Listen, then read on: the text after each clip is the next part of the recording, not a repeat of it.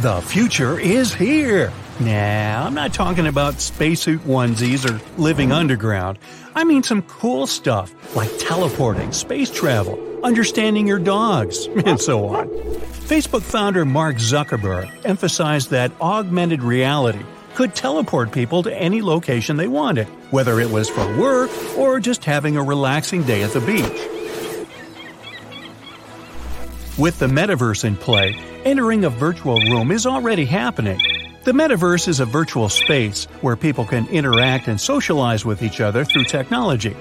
It'll make you feel like you're physically present in the same place as other people, rather than just typing in a chat box. Imagine gaming or working remotely, but having a clear view of your office at the same time. You can achieve anything you need to do at work and also save time and money you'd spend on commuting. The only downside of working remotely is the lack of socialization. But being in the metaverse will let you feel like you're not alone. The screens will be interactive, and communicating with your coworkers, friends, and family will look cooler. Even though we're not there yet with physical teleportation, virtually we can pin ourselves anywhere we want. Nanobots are called this way because they're really tiny. These robots are designed to perform specific tasks inside the human body for medical reasons. Once inside, they start acting on their own without the need to be controlled. Oh, and they can multiply like our cells. Now, we've often heard the word nanobots tossed around in sci-fi movies, but it's not that far-fetched. They're designed to perform super-specific tasks, especially in the world of medicine. Think of them as little mini-doctors inside your body that are accurate enough to diagnose the problem and prescribe treatment. Everyone will be healthier than before with these little bad boys. Now, every year, the population of Earth increases, the cause of which has been linked to babies. This means a higher demand for food. There's only so much space in urban areas, so farms will soon have to be located in the most unconventional places, like skyscrapers or in the air. And in the air means structures that can support vegetation on platforms. A prominent architect, Javier Pons, designed a building with 3 levels powered by solar panels on the top. The middle layer will grow various vegetables and fruits that will get nutrients from liquid instead of soil. The remains of the plants will drop to the bottom layer to feed fish, which can also be grown for food. Each structure will be large enough to support an entire city if needed. Skyscrapers can also host some mini farms on rooftops to support neighborhoods. A lot of greenery in cities will reduce pollution and essentially lower temperatures in hot places. Now, what about our cute little pooches? We all love coming home to our dogs, sprinting up to us and jumping around. They're either saying, "Feed me, I'm starving," or "Please don't ever leave me again." But what if we could figure out exactly what they're saying? Well, we've developed technology to understand our dogs clearer with the help of a mood collar. You put the device on your dog, and a digital screen indicates your dog's mood by colors. We already know that dogs speak to us or other dogs using their body language. A wagging tail is a sign of excitement or happiness. Snarling and exposed teeth mean aggression and back off. And of course, there's barking. Some barking noises can be warnings, others might be friendly greetings. Artificial intelligence will help us understand what our dogs are telling us by recording them on our phones. It's important that the app sees the dog's body language too, including the pooch's ears, tail, eyes, mouth, and so on. The app will then send this information to the cloud. The AI technology will decode this data by studying thousands of hours of animal footage and picking up the right expressions and sounds. This will allow vets to better understand their dog patients and prevent any harm that can follow. It will also help train dogs not to be too friendly to delivery people or pedestrians walking by in the park. The future of commuting lies in the air. No longer will we have to wait at a red light, counting the seconds till it turns green so we can make it on time to work. What if we use flying taxis as a means of human transportation? Hey, now we're talking. Electric air taxis are becoming a thing for transporting people. Amazon is experimenting with air deliveries, and they're proving to be a success. Flying machines have sensors that can notice hazards like birds, wires, and large objects. It's up to countries to adopt this new form of transportation. Even though air deliveries are available, authorities still need to figure out how to organize them, create rules, and set up safety measures. As for air taxis operated by people, we have to consider who is eligible to drive them or what kind of models can be produced. But we might see the sky filled with air taxis already in our lifetime. So, time travel is real. Actually, you're traveling through time right now. With every second of this video, you move 1 second into the future. But there's one person on Earth who has managed to time travel a little further into the future, 0.02 of a second. And that's not the limit. Meet Sergei Krikalev. He's an astronaut who spent 803 days, 9 hours, and 39 minutes on the International Space Station. That's the key to his time travel. The point is that for two objects, one standing still and the other moving, time flow is different. That is, if we take our planet as one object and the ISS as the other, time on Earth and on the ISS will go differently. But this is not enough to significantly affect time. We need to look at gravity. The larger the object, the stronger its gravitational force. For example, on the Moon, you can jump higher and lift heavier objects than on Earth because the Moon is light. But on Jupiter, you can barely stand on your feet because it's heavy and its gravity is many times stronger. Gravity bends space-time itself. Imagine a trampoline or a stretched sheet. As long as there's nothing on it, space-time is even, and time is the same at all points. But put a heavy object there, and you'll see a pit forming in it. Now imagine putting a heavy object like the planet Earth in the center of the sheet. It weighs 6 tons, plus another 21 zeros. It would bend our sheet so much that time would go differently in the center than in a place where space-time is flat.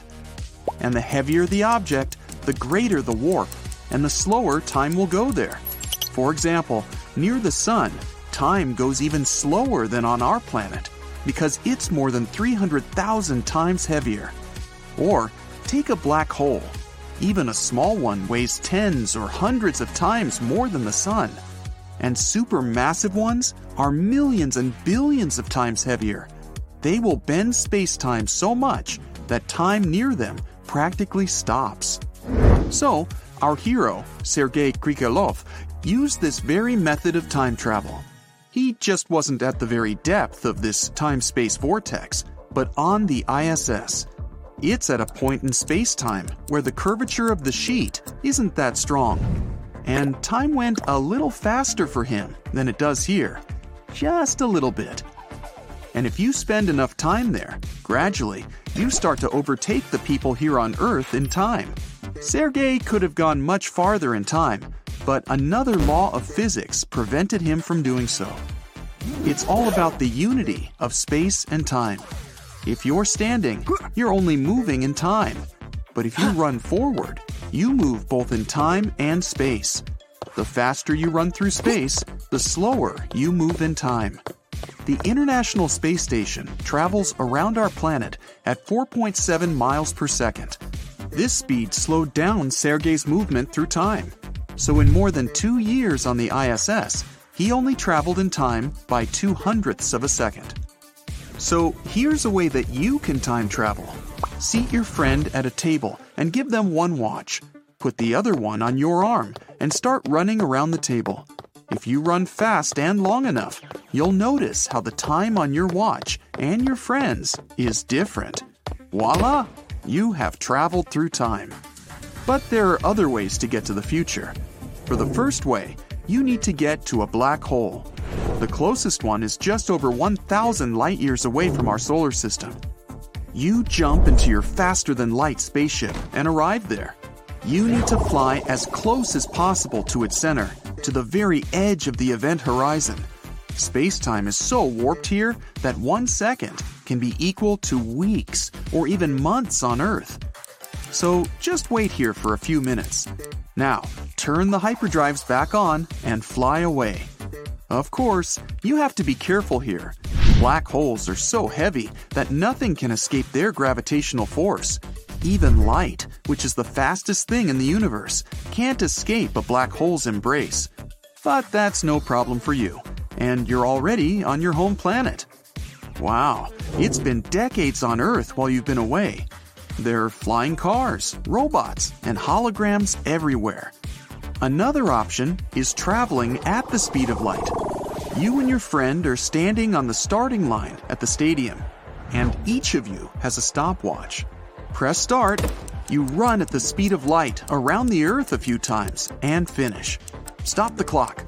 The time with which you ran your sprint is less than that of your friend who is standing still. But there's a so-called twin paradox that scientists are still racking their brains over. It's all about what to take as a reference point. If the center of the coordinate system is a person standing still, and the other is running at the speed of light, then the runner's clock will lag after the run, because they were moving not only in time, but also in space, remember? But if you take the runner as the reference point, it was the static person who was in motion relative to them. And then the static person's clock would have to be behind. So as a result of the experiment, both guys' clocks, the runner and the static guy, would show the same time. This is the twin paradox. Another way to cheat the laws of physics and stop the flow of time is to get into the plank position. Then time just stops for you. Okay, just kidding. Assuming that traveling back in time is possible, there's a whole bunch of problems and paradoxes. For example, at 12 p.m., you're engaged in building a time machine. At 12:30, you finish building it. And then, at 1 p.m., you enter it for one purpose: to prevent you from building the time machine yourself. Then you go back in time at 12:20, when the time machine is almost finished, and break one of its details so that it can't be built to start with. You're traveling by train and hear the wheels banging against the tracks, but suddenly the train rises and gains altitude. None of the passengers scream in panic because this is a regular thing now. Well, maybe not yet, but it might become our reality anytime soon. Aka Technologies Company is developing such a project. Their goal is to reduce travel time and make trips more comfortable. To travel today, you need to get to the airport, spend a few hours there at the check-in and security check. And only after that can you board the plane. When the plane lands, you need to go through standard airport procedures again and then get to the city. Only after this, your trip is over. It means you use at least 3 different types of transport. But with Link and Fly from Aka Technologies, you can get to your destination without any transfers. This is a train the size of an Airbus A320. It's as long as 4 school buses and can hold about 162 passengers.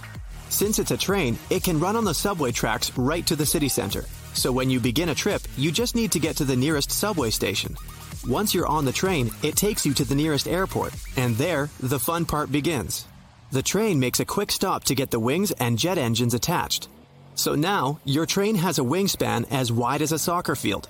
The engines start, the train accelerates, and takes off. After the flying train lands, the wings get detached again, and you're on your way downtown and your destination, with no transfers. Without having to wait for a cab, and again, you can get off at any subway station. Transformer planes that can drive around the city are the distant future. For now, this company is developing a simpler solution to reduce airport overloads. Instead of having a plane parked right next to the gate, passengers will board the plane's fuselage right inside the airport's building. The fuselage will then pull out onto the runway, and the wings with the engines, as well as the cockpit with the pilots, will be attached. Here you go. The plane is ready for takeoff. This system will make boarding and takeoff 30 minutes faster than before. The company plans to make different types of removable fuselages. For short flights, they will have a capacity of about 160 people. There will be double-deck cabins for long-haul and higher-capacity flights. VIP cabins can be customized like a private jet. And if all the seats are removed, the cabin can be used as a cargo plane. Link and Fly has a special safety system in case the cabin separates from the wings during the flight. 3 parachutes at the front and 3 at the back of the cabin will deploy automatically. There are also braking rockets that can help to quickly reduce the speed. This way, the fuselage will descend slowly and safely. A few seconds before touching the ground, the cabin will launch airbags attached to the bottom of the fuselage for the softest possible landing. Another option for traveling faster is the Airbus pop-up. It's a kind of taxi that can travel by road and by air. In the future, you can simply order such a cab from your tablet, phone, or even smart glasses and wait for the vehicle to arrive. The car itself consists of a passenger pod half the size of a modern sedan. It can hold 2 people and has a futuristic design and interface. The second part is the ground module.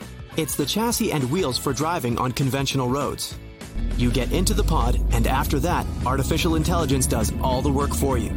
It steers the car safely and takes you to your destination. When you get out of the cab, the pod with the ground module is sent to the nearest charging station. For convenience, charging stations will be located throughout the city, so you won't have to wait long for a cab. But if your destination is far away, a more interesting ride awaits you. Like in the first case, you get into a pod on wheels. The ground module takes you to the nearest takeoff site. There, the capsule gets attached to the air module. This thing looks like a giant drone. It hooks the passenger capsule and flies up, separating the pod from the ground module. Now, it's a flying cab. You can enjoy the beauty of the city from above. When you land on a special platform, the pod reconnects with the ground module, and you proceed to your destination, while the air module charges for the next trip. Rockets might be another revolution in long-distance travel. For now, we use them to fly into space, but in the future, they might completely replace airplanes.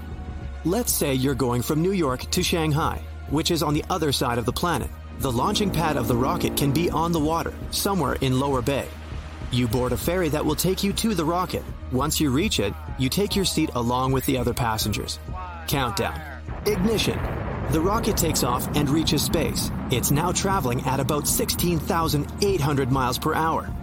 When in orbit, the launch vehicle undocks from the passenger rocket and heads back to the landing station. There, it will be refueled and prepared for the next launch. At this time, the rocket with the passengers will use its own engine to fly around Earth. It re-enters the atmosphere and lands on a platform on the water near Shanghai. This flight takes only 39 minutes compared to the 15 hours a conventional airplane needs. But there's a downside to such trips. A rocket makes a lot more noise, so landing platforms have to be far away from the cities. This will increase travel time. The other problem is G-force. Standing on the ground, you feel 1 G. When you take off in a normal airplane, you feel about 1.5 G. But when you travel by rocket, the G-force you'll experience will be twice as strong, and if it reaches 5 G, you'll pass out. Back to the ground. In 2010, the number of cars in the world exceeded 1 billion, and by 2030, this number is expected to double. So, we need to fight constant traffic jams on the roads. The elevated bus could be a great solution for that. This thing doesn't actually look like a bus. It's 2 lanes wide and can consist of several cars. Such a bus will be able to carry up to 1,200 passengers at maximum capacity, and it will run on regular roads. We'll need to equip the roads along its route with rails on both sides. The elevated bus itself will move at about 6.5 feet above the road. This is comparable to riding on the second floor of a London double-decker bus. That's it for today. So hey, if you pacified your curiosity, then give the video a like and share it with your friends. Or if you want more, just click on these videos and stay on the bright side.